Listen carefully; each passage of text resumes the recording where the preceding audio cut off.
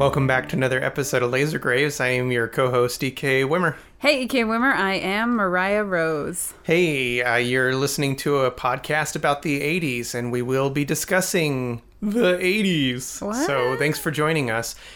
For those of you who are new to our podcast, thanks for finding us. Welcome. For those of you returning, thanks for coming back. Hello again. If you would like to help us out, the best way you could do that would be to rate, review, and subscribe. Tell your friends. But yeah, give us 5 stars on wherever you're getting your, iTunes or whatever. But please do. It really helps us. yeah, we're anywhere and everywhere you get your podcasts.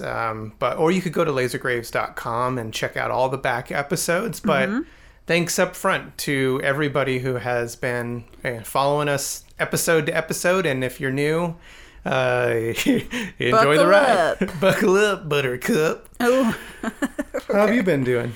I've been good. I mean, we are just living the final days of summer before we explore the new mysteries of what fall will bring us in the year 2020. Yeah. Who knows what's coming? It's a comedy of errors, and I just say comedy because we will cry if we dig too deep, but in the grand scheme of things, I am well. How are you? I'm good. I saw a meme that said something like, it's 2020's life and we're all just living in it. Oh, it's true. It is true. No, I'm doing really good, actually. I'm working on a ton of stuff.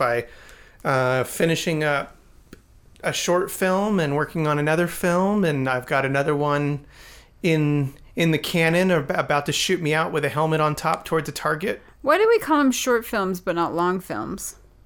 Because they're feature films. But why wouldn't you just call them long and short? I don't know. Or tall and short? Why do you care? I don't know. It just bothers me. Okay, well, anyway, that's what I think it every time. Okay. Well, Sorry. you should look into that. I'm going to complain to the higher-ups. And then come back next week and tell us what you found. No, I'll probably forget in 5 minutes. Exactly. Did you find anything this week at the thrift stores? Just some kind of weird odds and ends. Well, I fulfilled my 14-year-old dream by buying a lava lamp. Well, yeah, you did buy a lava lamp. That was... Then you said, here, hold this. And I thought you were joking, but nope. No, I bought a lava lamp because the 14-year-old in me didn't get a lava lamp. And I was like, guess what? For $6, you get a lava lamp. I plugged it in. It was rad for about 5 minutes, and then I unplugged it, and that was that. So I think that it'll be like a cool, moody thing to do occasionally, but, it's okay. Okay. I also got a coffee mug that has the instructions for doing the Running Man on it. Yeah, you did. So, solid finds. What about you? Actually, today, I found 2 amazing things. 2 original, vintage, early 90s Metallica shirts, which are those things... are crazy expensive. They're worth $100,000. Well, they'll easily sell over 100, but I was like, what? And then I pulled them out. I was so excited because they're like in Justice for All era. So actually they're a little earlier than that, but I pulled them out and I was really excited, and they are 2X. So they're like a nightgown, like an Ebenezer Scrooge nightgown on me. Right, but 90s 2X is 2020's small. Yeah. America is not expanding. quite. No, it does look like I'm wearing a mini dress. Oh, you tried it on. That's cute. No, I didn't try it on. I just pulled it up. But put a belt on it. It'll be a fashion It's statement. true. Oh, I could put with some tights underneath. Please don't. I'll do it. But I did find those. Of course, I grabbed them because they're amazing. Maybe I'll trade for them or something. But my other finds, I collect a lot of post-apocalyptic films, and The Running Man is one that I've always been like, I don't know if I'll hold on to it because it's got Arnold. It's a little mainstream, but then again, it's like a really cool film. And I got rid of my copy last week. And I told myself, well, if I found the Vestron release, then I would keep it. And then the only tape I found this week was the Vestron release of The Running Man. Wow. And then I also found the movie tie-in book for The Running Man by Stephen King. Weird. I know. It is no link to the Running Man mug that I found. So what I need you to do Okay. in preparation for a future episode, because it's 80s, Oh. is pour coffee into your Running Man mug and start reading the book. The and then Running we Man? will do a book to movie comparison episode of The Running Man. Ooh, okay. Well, I'll read the book too, but But I will read the book while doing The Running Man. with coffee. Yeah. Well, you Hot need that. coffee. You need that level of energy, though. You need that level of, I don't know, skill. Fun fact about our marriage: we waited to do The Running Man in front of each other until we were married. It's true. I didn't know we did. It was pretty glorious. You know what? Doing The Running Man with coffee in your mug and not dripping, it reminds me of that scene in The Golden Child where he has the cup. Yeah. And one of the challenges is he can't spill a drop. I really want to try it, but I know that I would instantly fail. I feel like you might be able to. We should do Golden Child sometime. You want to do that movie? Huh, I hadn't thought about it, but yeah, I'm game. Not this week. This week we're doing The Burbs. The Yep. Burbs. Da Burbs. Oh, you did it! I was like physically restraining myself from saying dubbers. Yeah, well, I couldn't wait, and I was going to do The Burbs. Oh no. 1989. This is squeezing in at the tail end of the 80s. Pinching off that loaf. Pinching off that loaf with a big one. Big, awesome one. You are a huge fan of this film. Oh my goodness. Okay, so I wasn't really allowed to watch scary movies when I was a kid, but this one kind of slipped under the radar because I think it has a PG rating, but it was also Tom Hanks. So my parents were like, obviously it's fine. Yeah. He's So I was allowed America's to watch it. poster-child. Yeah. So, and it was just touching the edge of horror, and I was so intrigued by horror as a kid because Yeah. it was forbidden. So this was a real thrill, and I watched it over and over and over and over again. That is adorable. Yeah. We could not be more different. I know, your parents were like, oh, you're born, here's all of the horror movies, I goodbye. had already worked through all the Fridays and nightmares and everything. Yeah, we definitely had different upbringings. At least But until here we I were- am. At least until we were in high school, and my mom was like, I think I should claim Eric on our taxes. Yeah. Well, I'm corrupting her child. Here's mirror, mirror. Oh, no, please. I had already gone over the edge before you arrived. Well, The Burbs, 1989, it really is a fun one. Released February 17th, 1989. It was actually finished earlier, but then it kept getting pushed back. And an interesting fact is, by the time it did come out, Tom Hanks had already been nominated for an Oscar for Big.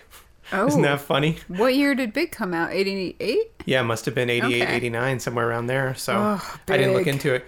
Directed by the one and only Joe Dante, who in this household we are a fan. I don't know his alright. personal life, so if he sucks, don't come at me with that. I like his movies a lot. Come at me, bro. Seriously, I don't need to know about it right now. All of my childhood directors, like my dreams have been crushed every time I read their Yeah. mysteries. But Joe Dante, this is right between Amazon Women on the Moon and Gremlins 2. So Yeah. he was just about to follow it up. But he, for us, I mean, he's done some big ones. Explorers, Gremlins, Howling, Piranha. I mean, he's just a fun... Matinee, I really like Matinee. Yeah. I sold it recently in my fit of I need to clear house. And then Yeah. I kind of was like, dang it. But it's I one can of... stream it. Yeah, I can watch it I feel like anytime. Matinee is a Sunday afternoon one where you put it on and maybe fall asleep while you watch it. It's because it's got the word matinee.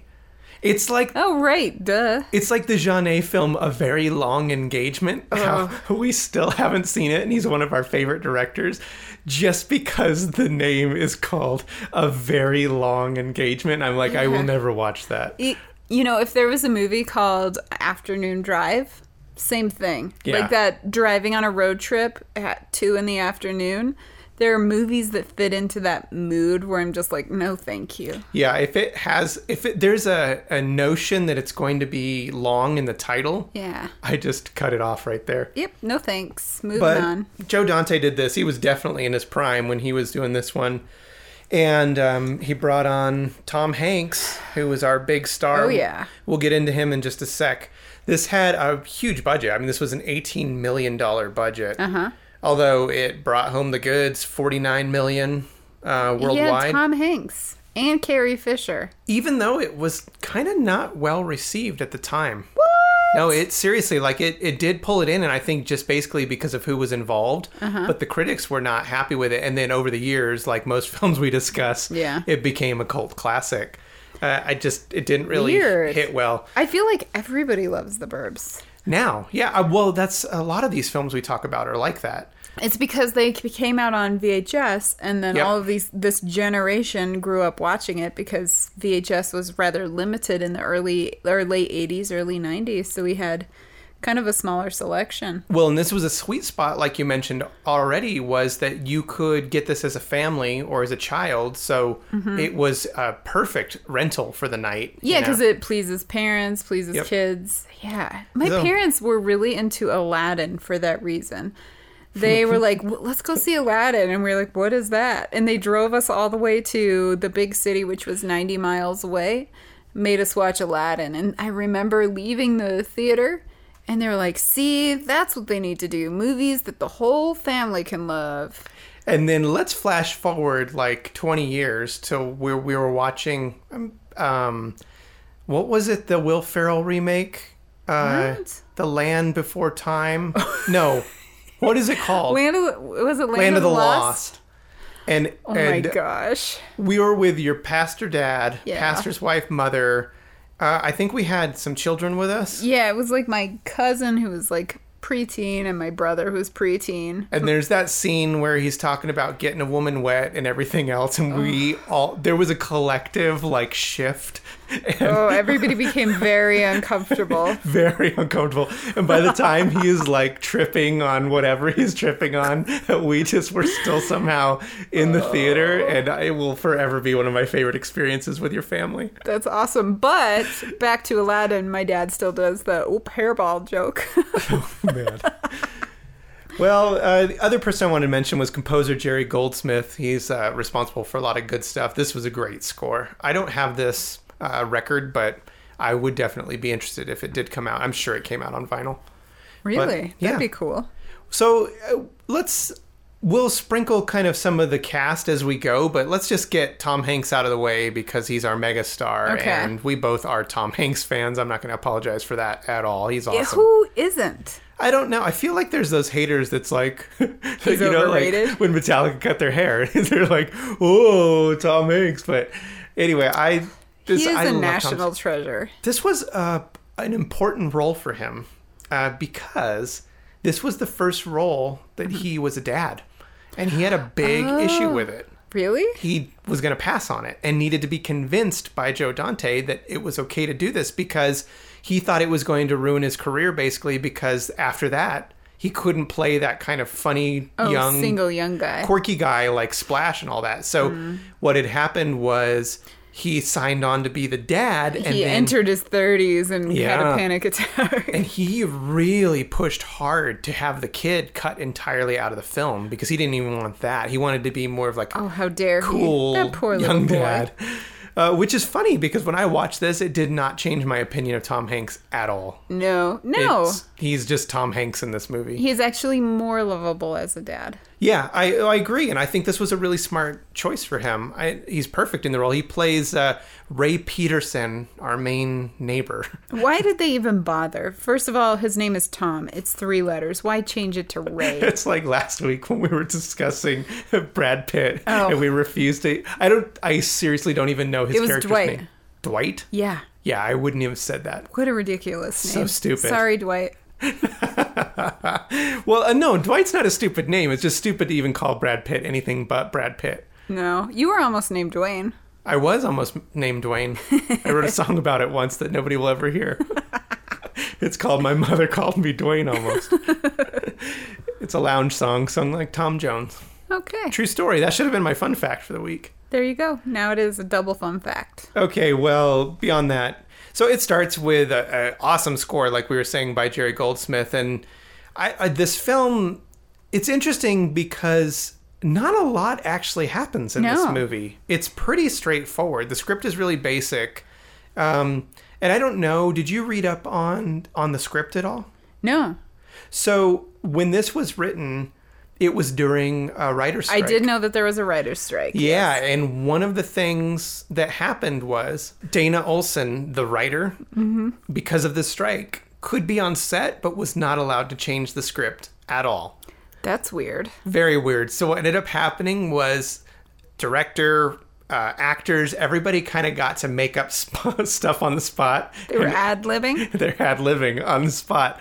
One of my favorite ones that I read up on, it was probably an IMDb fun fact or something, but made me laugh really hard in the film, is when at the end, Tom Hanks just grabs the hospital gurney and throws it in the back of the ambulance and jumps on top of it and lays there. That was all just him on the spot. I've been blown up or something. Yeah, I loved it. We'll get to it later, Okay. but that was probably my favorite one. That was classic. That I read. That was pretty funny. Actually, this movie is full of classic Tom Hanks monologues. He starts pretty subdued, honestly, with Yeah. Tom Hanksisms, and then once it amps up, I'm like, there we go. There he is. Yeah. I feel like, okay, well, let's just assume every single person listening to this is on board with Tom Hanks, because how could you not be?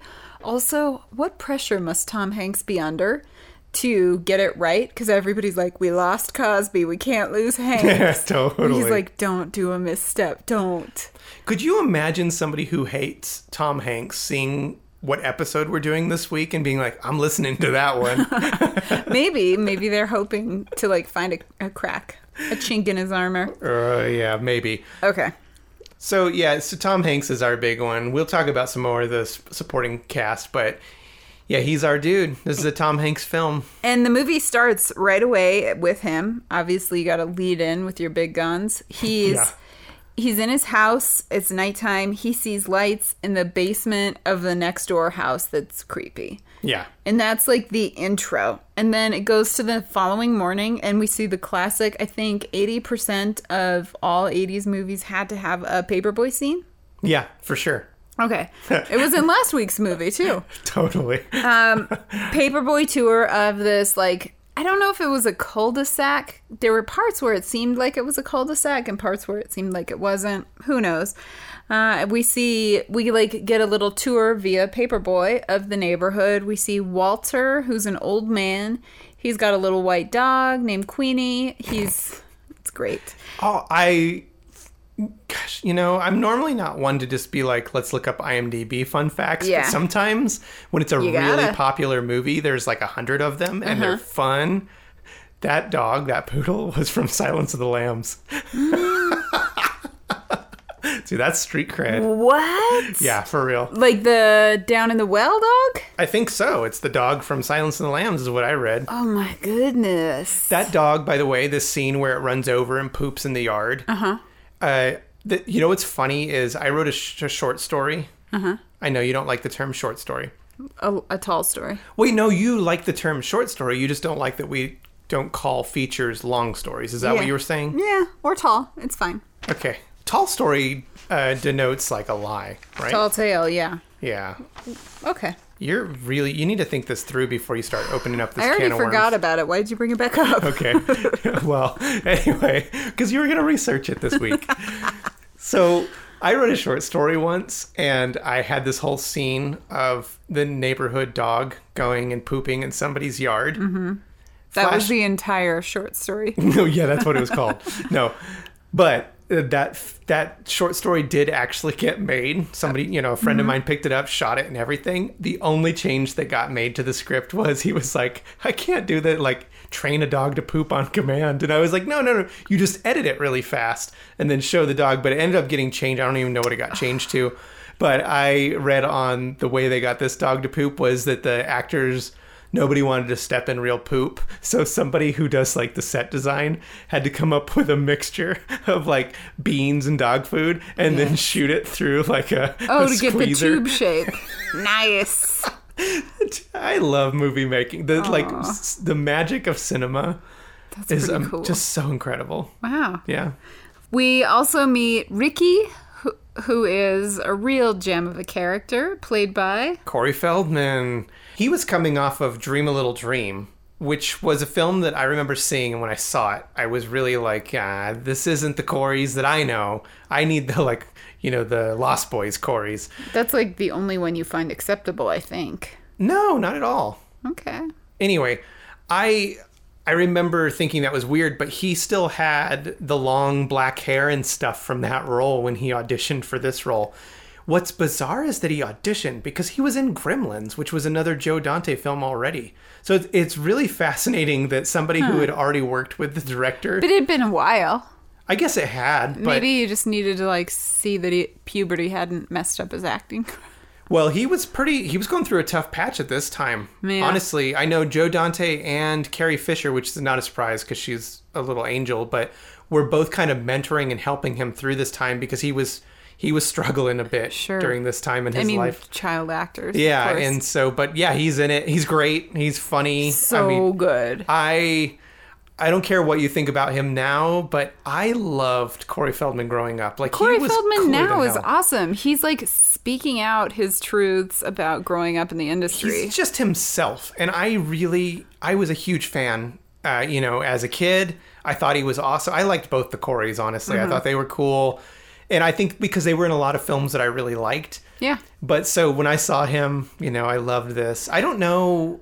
We didn't discuss this yet. I mean, we discussed that you like this, but I have not seen this in quite some time. Yeah. I've caught pieces of it here and there over the years, but I don't think I've watched it fully through since I was maybe a teenager, honestly, because this wasn't like a main one that I had, and I only got it recently in the collection. I was like, oh, awesome. We should definitely watch this. But you, on the other hand, did you watch this a lot, like yes, through your teens and so stuff? much.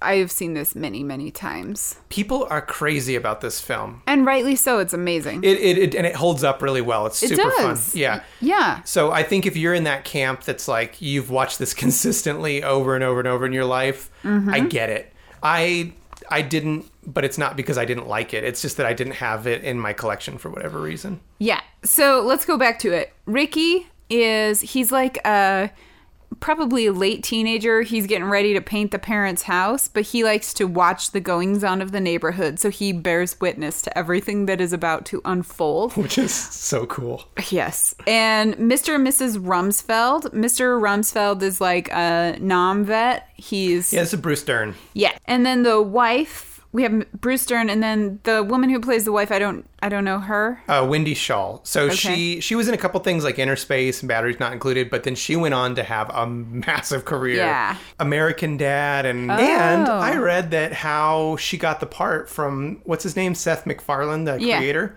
was because he was a huge fan of The Burbs. Oh. And he knew she was in it, so he was like, sure, he got the part. Instantly. Yeah, because if you were in The Burbs, it's a golden pass through life, I think. I think, except our main neighbor, who is hilarious, he really had just bit parts after Art? this. Yeah. Okay. I think he's so funny in this. So we have, Mr. and Mrs. Rumsfeld, Walter and Queenie, and then Art, who is their neighbor. His wife is gone, and he's like a solo guy. He's kind of got a John Candy kind of vibe. A little bit, I would say that. Big and dopey, whatever. Ray's wife is played by Carrie Fisher. Her name is Carol. Oh, wow. That's a They got stretch. real creative. Tom turns to Ray and Carrie turns to Carol. Okay. Hey, you were just talking about who Art reminds you of? Who, yeah. You know who he reminds me of? Who? He seems like he could have been the older brother of Anthony Michael Hall. Like, think about Weird Science era. Not Totally. Chet, older brother, but like, No. he actually kind of looks like Anthony Michael Like Hall. a smidge. I see it. Yeah. Yeah, his like weird brother. Art comes in. He's got a gun in a way that would never fly today. I would say this is one of the only areas where you're like, whoa. That and Carrie Fisher's hairdo. I think that was a wig. And no, okay, this when I went through that, because I don't do fun facts on IMDb because that annoys me, but there were so many. I was just like, what? I gotta go through it. It's a treasure trove. I'm almost positive I read, I could be totally making this up, that was a wig, but that when she pulled it off, it looked like her normal hair, and that people couldn't tell the difference. Okay. Why would you wear that? Well, she does get like a haircut where it's like a shorter version halfway through the movie. Okay. Or like we talked about her hair in this. It's the Dorothy Hamill. It's like I think it's called a wedge cut. It really doesn't look good, but she looks so cute in this film. And Yeah, I'm like, otherwise- why does she have that stupid hair? Well, that's just how it was in the 80s. I guess. That wasn't working. Whatever you did, you just had to ruin it with your hair to find balance. Totally. I don't know. Hair today, It's a gone theory. tomorrow. So Art's shooting with a gun. I don't know why. Who cares? He comes into Ray and Carol's house, and he comes in and starts eating. He eats 2 plates of their breakfast, and then this was my favorite part. He goes into their fridge. He grabs last night's ribs and a full pineapple.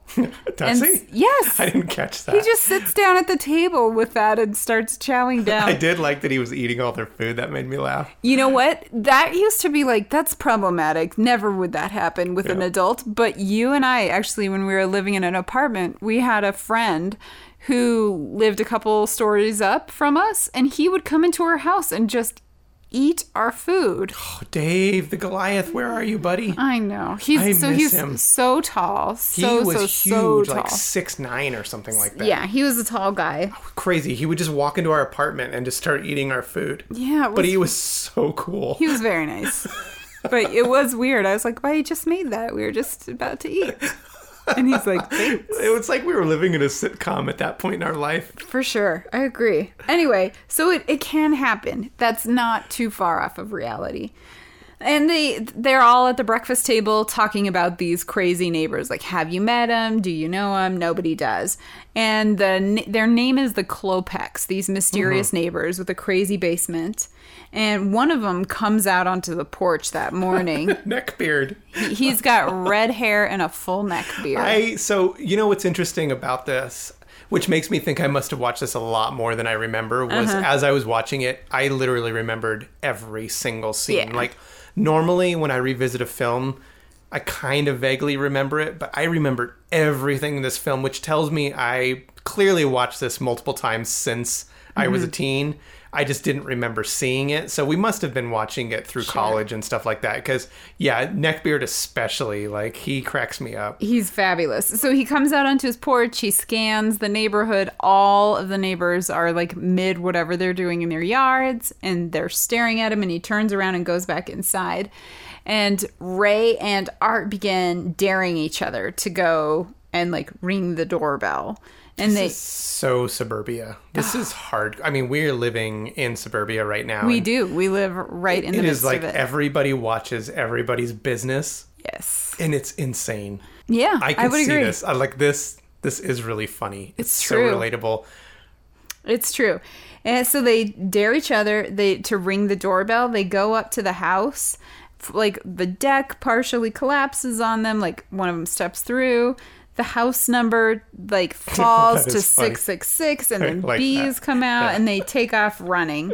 Yeah. And then this is when Corey, as Ricky, takes it up a notch, and he has decided he's going to take his date to watch the neighborhood. I love this so much. This reminded me a lot of, we watched recently, which sucks because it's not a 80s movie, Don't Tell Mom the Babysitter's Dead. Oh, so good. Same kind of vibe, right? Where it's like Yeah. the teenage, like, hard rock. Well, he's like, He would be friends with the brother. totally would the be older friends. brother. And they all kind of look like they're dressed up to look like they listen to metal, but they clearly don't really listen to metal. Uh-huh. Because my problem with Corey Feldman in this is he has this like Judas Priest jacket where it's like Oh my full gosh. spiked leather, but he's wearing a tie-dyed shirt underneath, which that just wouldn't have gone. What about like the Blue Oyster Cult group? Do you remember the Stoned Age? Yes. Does anybody have the Stoned Age on tape? Hook me up. We have been wanting to rewatch. I bet you it does not hold up at all. Probably not. We I watched only that remember like so 5 minutes much of in it. college. Anyway, it kind of reminded me of that, and it bothered me because I felt like if they would have just put like a band shirt, it would have been so much more. But he would have totally been hanging out with the dudes from Don't Tell Mom the Babysitter's Dead. Absolutely. So he and his date are watching the street, and it's like crazy noises from the basement. There's lightning striking the house that night. It's crazy. And the neckbeard guy, who we later learn is named Hans, he gets in his car, pulls the car out of the garage, So funny. drives it up to the end of the driveway, pulls something out of the trunk, shoves it into the garbage can, and like violently slams it with like a hoe. I read that was ad lib too. That he was just frustrated and was just hitting it over and over and over, and they just left it in the film. Oh, that's a weird thing to get frustrated He about. strikes me as somebody who would really smash trash down into a can, though. Okay. I have a question about this. Okay. So he's out there. Art, the neighbor, who eats all the food. Yeah. He's the one that's like a conspiracy theorist and is convinced that the neighbors are like killing people and they're satanic. He jumps to that conclusion. It's the Satanic Panic era, though.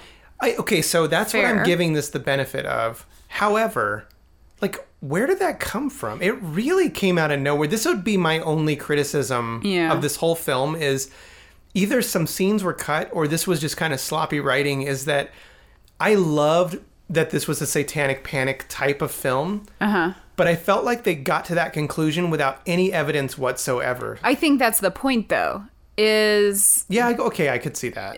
that these suburbanites have literally nothing better to do with their lives than to focus their energy in a nonsensical way. It just seemed like it came out of kind of nowhere. So, okay, but I could see that because really, I mean, in the 80s, people were getting sent to prison for Absolutely. not doing anything. Yes. So that night, Ray looks out his bedroom window and he sees the neighbors and they're wearing like cloaked hoods digging in their backyard in the rain.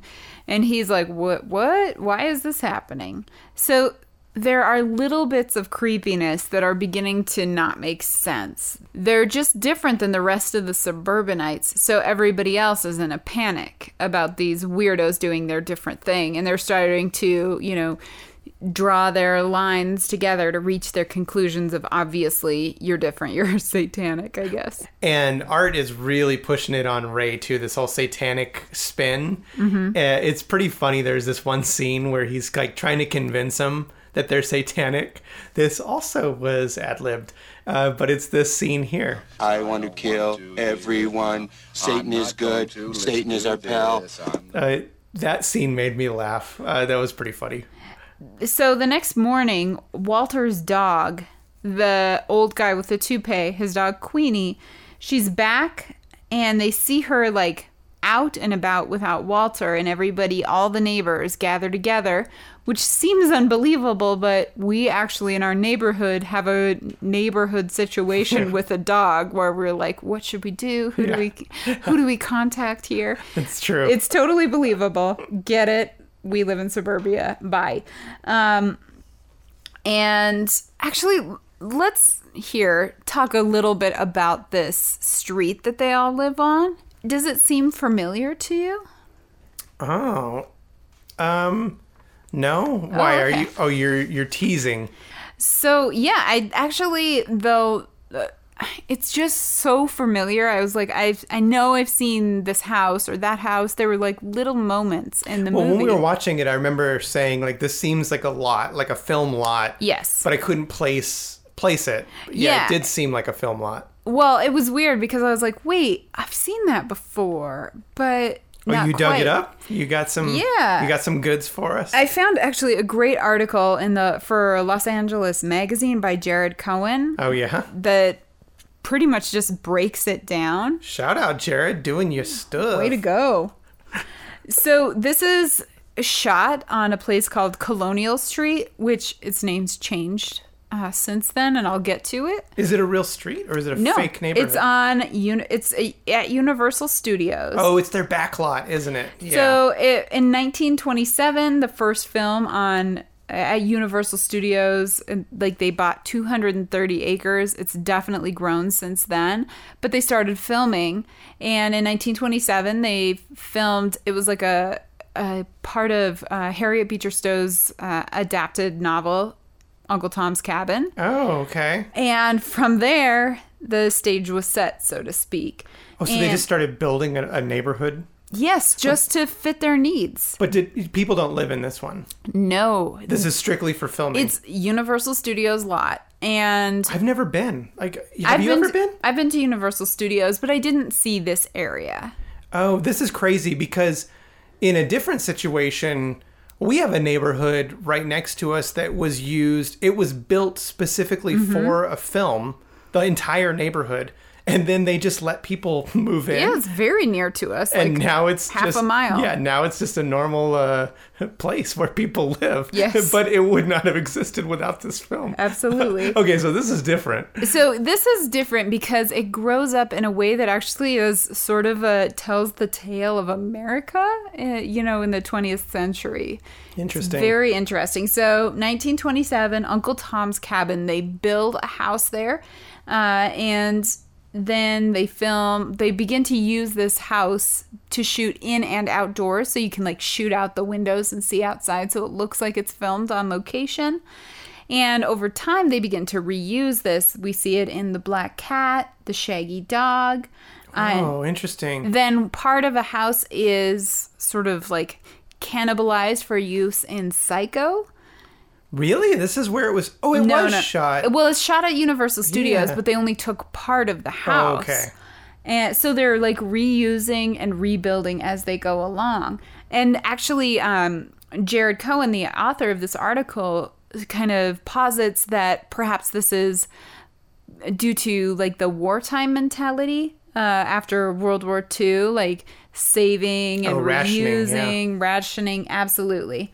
And then this is really interesting. Tammy, Debbie Reynolds plays a character named Tammy in The Bachelor. Uh-huh. And I thought that was interesting because Debbie Reynolds is Carrie Fisher's mom, and it was on the same lot. And I just thought that was weird. Kind of a little... Although not a shock, because when you have actors Yeah. in the family, at some point they're going to be filming on this lot. Absolutely. No, that's cool, though. But the biggest for me, I think, was the Munsters. Oh, really? The Munsters house is shot on Colonial Street.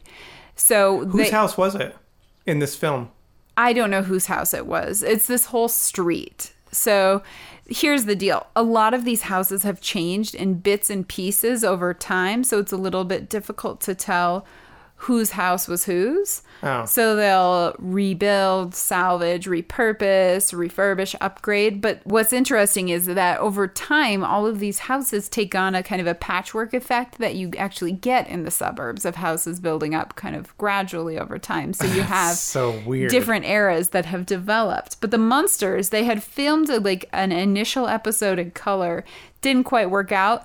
So then I think it worked out, but they kind of revamped it, made the house look older, creepier, built there. Also on the same street, Colonial Street, Leave It to Beaver.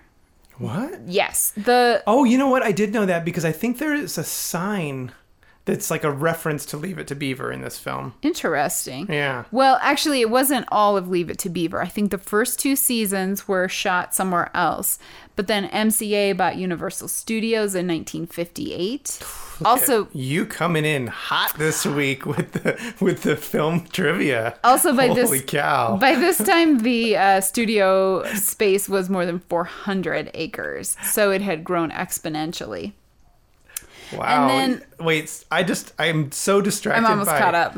I'm distracted by the people. There's these people next to you fanning you because you're just on fire right now with the fun facts. Here it goes. Just plowing through. Yes. So nothing really happens in the 70s, which Yeah. is fair because if you think about what was going on in America, it makes sense that Yeah. there wasn't a lot of draw to suburbia to use this space in that way. But back in the 1980s, we see a real, revitalization of the suburbs. People are interested in it. All these baby boomers are moving to the suburbs to raise their families, so it becomes kind of relevant again. That's interesting. I would definitely say 80s films generally do have suburban neighborhoods. That Absolutely. Yeah, that's interesting. And then this is where Colonial Street really takes off for me. There's a long list of names of films that an old person would probably know. But Tell me the ones that you like. so obviously number 1, an episode of Murder, She Wrote. Okay. Boom. Oh, right. Yeah. Well, you need to pick it up. Okay. Well, Matlock was shot there. Nope. Better. Okay. 1989. The Burbs was shot there. Oh, that's a good one. I've seen that one. Yeah, during the 6-month-long writer's strike. Okay. Which is interesting because it was really quiet on set. There weren't many films being shot in Universal Studios. The only other one was Fletcher Lives. Fletch Lives. Fletch Lives, Excuse yeah. me. Chevy Chase. And then after that, Beethoven, as in the dog. Oh, yeah. Casper, which we embarrassingly know quite well with That's a good Christina film. Ricci. Yeah. Gus Van Sant's Psycho. Ooh, you're gonna Hold ruffle on to your some seat. feathers there. Hold on to your seat. Deep Impact was shot there. Oh, okay. in Now part. I'm on board 100%. I love Deep Impact. The Coen Brothers Lady Killers was shot in Okay, part yeah, that's there. a good one. And then I'll wrap it up real quick so we can get back to the actual movie. Colonial Street has kind of gotten a new name. Oh, what is it? Well, it's now Wisteria Lane. You and I don't actually know this beyond the larger pop cultural implications, but Desperate Housewives was all shot there. Oh, they renamed it for it? Well, Desperate Housewives was so popular. I can't say that I've even seen a single No, I episode. definitely haven't. But it was so popular that it's pretty much known now as Wisteria Lane. Oh, really? Mm-hmm. Okay. Well, So- whatever. I mean, Now Deep you're up to Impact speed. had a shot there. That's all that matters. Yeah. Really. Yeah, and a lot of these weren't shot entirely there, just portions of it. Yeah, Deep Impact had other locations. I can tell you that. So anyway, you're all caught up on what happened on Colonial Street. And it had a name specific to this movie. I can't even remember what it was. But Oh, thanks. That was fun. isn't that interesting? Yeah, I feel like that could have been a Patreon episode. Well, we'll get to that. Yeah. I mean, as you watch it, you'll go, "Oh, that looks so I familiar." totally did. The whole time I was like, I kind of feel like I've seen this before. And the reason is you have in so many different ways, but it changes so subtly from film to film as they make adjustments to make it work for that particular film. I wonder if Gremlins was shot on that too. I don't think that it was, but it was suburbia, so Dante was like very familiar with the suburban landscape for sure. Yeah. Okay, so Art decides Walter was a human sacrifice. Yeah. Like they make a really quick leap from finding the dog Queenie. Yeah. Remember, it was running loose. Uh-huh. They decide Walter has obviously become a human sacrifice. Nothing else possibly could have happened. I love this because Ray has a dream that night where he is like, there's this giant demon barbecue that he's on. It's just so funny. And then the neighbor's like trying to stab him, saying, "Mind your own business." This is a fun sequence. Oh my gosh. Normally, I'm not a fan of dream sequences. I mean, don't get me wrong. I love the Nightmare series, but other than that, I get kind of annoyed when there's dream sequences unless they're done really funny like this. And this one was is great. This is great. Yeah. Although it also had kind of Joe versus the volcano vibe. For sure, of course. Absolutely. So they're the next day they're playing fetch with their dog, talking Art and Ray, and they're so distracted that they don't realize that they're playing fetch with a human femur. Yeah, that is. And when funny. they do, they go to look where the dog dug it up, and it's a note that Ray had left. Yeah. So they realize, the Colpecks, their creepy neighbors, know that they've been creeping and all this stuff. So. And then this is where they really start to, in the movie, it amps up to like, we're going to get to the bottom of this. Yes. They do the total suburban thing where they invite themselves over. Well, that's because the wives get involved and they're like, you guys are out of control. We need to just true. walk to the neighbors, meet them, and like nip this. But when they go over, it is pretty fun. But the standout scene, of course, for me is when they offer them food. Yes. So we see Neckbeard, whose name is Hans. We meet his uncle, whose name is Reuben. And eventually we meet the doctor, He's so Dr. great. Leonard. Yeah. And they offer them coffee, and Hans brings out some snacks for all of these neighbors. We've all been in this situation where you go over to a friend's house and they're really stoked about like the snacks they made you. This one is pretzels and sardines. Oh my gosh. Tom Hanks. This is where Tom Hanks it up, right? From this point, we get Tom Hanks doing what he does best. Mm-hmm. This scene is so funny where there's a sardine on a pretzel and he puts it in his mouth and they're all watching. The humor in this lands so well. It's got he actually has the exact same reaction in Big when he's at that party and he eats the like fancy food and he doesn't like it. Yeah, the little corn is funny. And he has like beluga and he like wipes it on a napkin, whatever. It's so funny. Full Hanks. This film in general, I would say why there are so many fans of it is that it just blends the horror comedy really well. Like Joe Dante, and he does that in Gremlins. I mean, he just knows how to do this. But this scene was really funny to watch. It's great because you watch the actors watching him and trying to respond appropriately. You can tell they were like enjoying the scene. It feels like you're on the edge of an SNL clip where they're about to break character. Totally agree. Yep, Yeah. I totally agree. Meanwhile, outside, Art, who was definitely not invited to this intro party, and the son of Ray and Carrie Fisher Carroll, and Ricky are all trying to break into the house. Like, they use this as an opportunity to, like, sneak into the basement. Ricky does? He's helping. Art's the one who climbs over the fence. I don't remember Ricky involved. He's there. Yeah, so they're all just trying to get Art into the basement, but it doesn't go well. And the dog, they have a Great Dane who is so cute. So cute. A Great Dane is my second dream dog. Irish Wolfhound #1, Great Dane #2. Really? What do you think mine are? Pug and a Bulldog. Yeah. So the dog breaks up out of the basement, and Ray takes this opportunity. He finds a toupee and shoves it into his pants. We don't see it happen, but the men later decide to send their wives away, and they're going to get to the bottom of the mystery of the neighbor's house. Yes.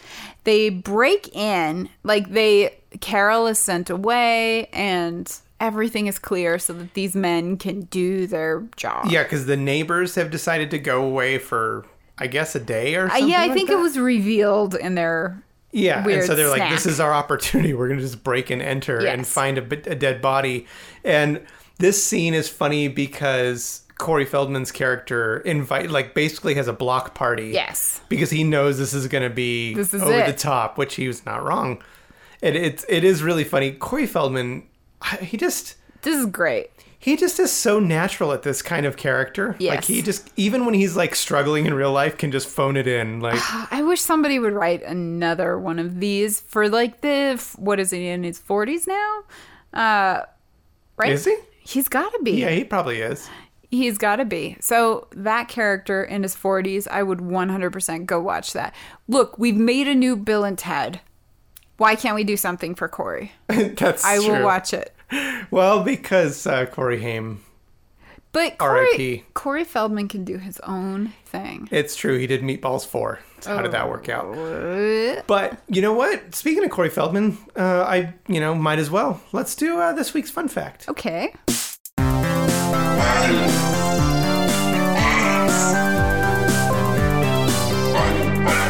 So, this is a weird one. What is it? This is the time in Corey's life when he was BFFs with Michael Jackson. Oh. Okay, so Michael did not visit set. I think maybe he did maybe once or twice. But you know who did a lot? What? His chimpanzee Bubbles. What? Why? Why was he needed on set? I don't know. Maybe he was a big fan of Joe Dante's. But he would come on set so much, like to hang out with Corey Feldman. Wait, the monkey or the chimpanzee? Chimpanzee, yeah. Don't call him a monkey. I know. Don't you? You have to edit that out. Did the chimpanzee have its own car? No, but he had his own trailer because he would use Corey's trailer. And you know what he did the whole time? Pooped. Yes, and just spread his feces everywhere to the point of Joe Dante banned him from ever coming back. Why? And that is this week's fun fact. That's so weird. So weird. Okay, well, that was an interesting time. Never mind, I take back everything I said. This is so weird. Such a weird time in Hollywood cinema. I think all times are. It's true. So everybody's convinced that their neighbor owner of Queenie, is dead and buried in the basement. Yes. I don't know how they reached that conclusion, considering that they saw them digging in the backyard. See, that's another one of these little. Well, the writer was on strike, Yeah. so they couldn't be like, hey, and then everybody's like, what would be cool? Let's do this. Let's and then I decide think it's that's the when the basement. script got a little Yeah. kind of convoluted. Who cares? I don't care at all. Nobody cares. So they decide that they're going to go dig in the basement. They wait for their opportunity and they strike. And it's Art and Ray who go. Yeah. And then Bruce Dern's character, Mr. Rumsfeld, he is like their lookout. He's in communications manager. Yeah. He is on the roof of a house while they break in. They like cut a power line. It's a whole thing. Get into the basement. They see a crazy furnace. Yeah. Kind of go, well, that's too much. Let's dig into the floor. And Ray starts going crazy. He's sure there's a body under there, and he just picks a spot on the floor and Yeah. starts digging. And Funny. and then meanwhile, Walter, the old man, returns. He's Yeah. not dead. Not dead at all. Absolutely. They're like, we found him. We think we found him, because they hit a sound, like something like tings, and they just Yeah, it was decide like it's metal, a corpse. which we'll find out shortly what that was. Meanwhile, the Klopeks, because the whole day has passed, Yeah. the Klopeks pull up, see that somebody's in their basement, turn off their headlights, and scoot back. Yeah. They go get the cops. Yeah. And then the party is raging at Ricky's house. Totally raging. Absolutely going on. And this is when Ray's character hits a gas line. So he digs so deep that he hits a gas line and the house explodes. This film is so funny. So classic. It's so simple. Like, it's just neighbors being too nosy. Mm-hmm. It literally digging where they shouldn't be digging into other people's property. And he hits a gas line. The house entirely blows up. Everybody thinks he's dead. And that he is like an absolute monster for having blown up these poor neighbors' house. But he walks out in this classic scene, Oh my gosh. which is really, really funny. Yes. And this is Tom Hanks in full form right here. Like, this is A+. It's top like shelf Tom Hanks. it's like watching an Olympian at their peak. This is him flexing hard on cinema. This is him ribbon dancing. He comes out and it's just so damn funny because he's got this triumphant music is playing too. He survived. Part of the house collapses right behind He's him. like smoking, like his body is smoking. Yes. And then he comes out. Everybody's swarmed by this point. The police The police are there ambulances, because the it's Klopeks have returned with the the party police. is like raging. Everybody's like, "All right, man, this is totally cool." They're the pizza expecting guy pizza. delivers all the pizzas finally. Oh man, this is really funny. And then Ray comes out. He's injured. His wife Carol comes back. Art approaches and he's like, "We did it. We found it." And Ray is not pleased that Art is still on this horse. He's like, "Get off. We didn't find anything. Yeah, you're crazy. We're the crazy people." They Like, didn't do anything to us." It's Yeah. a classic Tom Hanks out of control, like just slightly unhinged, but somehow still charming monologue. And this is where, okay, let's play a clip and then we'll talk some more. This is probably my favorite line in the whole film, and it would be this little number. Stop it, Gary! I've been blown up! Take me to the hospital! Okay, that's just classic Tom Hanks. Then this is where he ad-libs the grab the gurney, throw Yeah. himself into the back of the ambulance. And he's just laying there face down as Carrie Fisher's talking to him. Yeah, and she's like, "So I guess I'll just meet you at the hospital or whatever." She's so funny. calm, so deadpan. It's delightful. Yeah. And then he's in the ambulance. Dr. Klopek Yeah. gets in, and he's like, "Surely you saw the skull in my furnace. Do you take me for an the idiot?" big reveal is that they actually were killing tons of people. Yep. And he actually said it was the skull of the Knaps, the previous owner Yeah, the of previous this home. owners, they wouldn't sell the house, so they basically just killed them. Yep, and he's getting ready to give him like a lethal injection. Hans is in the front seat. He's good old somehow Hans. he's dressed up like he's on the top of a like a cuckoo clock or Yeah, something. he's in his lederhosen. Yes. Oh my gosh. It's great. It's like he's going to Oktoberfest. I love it. It's so funny. He's driving, clearly doesn't know how to drive an ambulance, and he immediately crashes it into Art's house. The gurney pops out the back of the ambulance and goes rolling while Ray and Dr. Klopek are fighting each other for their life. And Tom Hanks, once it crashes, is like, citizens arrest, citizens arrest. Yeah. Because he knows that that's in fact what's been going on. His He had been, suspicions like, are confirmed. Charged with 1 billion felonies, too. Yes. Like, everything. But then it busts open the trunk Yes. of the neighbor's car. Of the Klopek's car. And the doctor's like, well, you don't have any proof. And then they're like, well, what about this? And it's just filled with human remains. Yes. Like skeletons. A bunch of skeletons. It's pretty funny. And he's busted. And Mr. Rumsfeld tackles Hans. And, Yeah, that is which cool. is one of the better scenes of this movie. It is really funny, yeah. And that's the end of it. Man, the Burbs. It's so weird how a film with like literally no real plot. It's like No. crazy neighbors, they're nosy, they find out that they were right. End of story. Could be this entertaining. So good. It's really a fun film. I love it. Yeah. It holds up. It So does many hold up times you big watch so many times you watch those treasured movies from the past again and you're like, ugh. Well, they're not like dissing on all these Anybody. minorities or anything like that. Like, I mean, it's not like your typical 80s humor. Yeah. Where the punchline is like, you know, at the mercy of people who, Making fun of anybody. yeah, of anybody of any kind in the 80s. That's what I love, is that this is just a fun film. Yeah. It's very easy to watch. The cast is great. They all give it their best. Yeah. Everybody's like top form. I could great. see why this totally became a cult classic. Yeah. I've had this on VHS, but I found a new VHS version that was a promo copy with a Compliments of Campbell's Soup sticker on the front. Yeah. And Wasn't it Chunky Soup? Yeah, I love it, and I Why will never get chunky? rid of it for that reason. I think that is hilarious. I'm a huge fan of my tapes having some weird thing about it that separates it from the bunch, and a Compliments of Campbell's Chunky Soup sticker is definitely something special. I agree. So that is The Burbs. You know it. You love it. You love it. You're welcome. Go watch it. I hope you did in preparation for this, but it wasn't received well, but it definitely got a cult. It's kind of like The Monster Squad. Totally became a cult classic. It holds up really well. Highly recommend it. Laser Graves approved.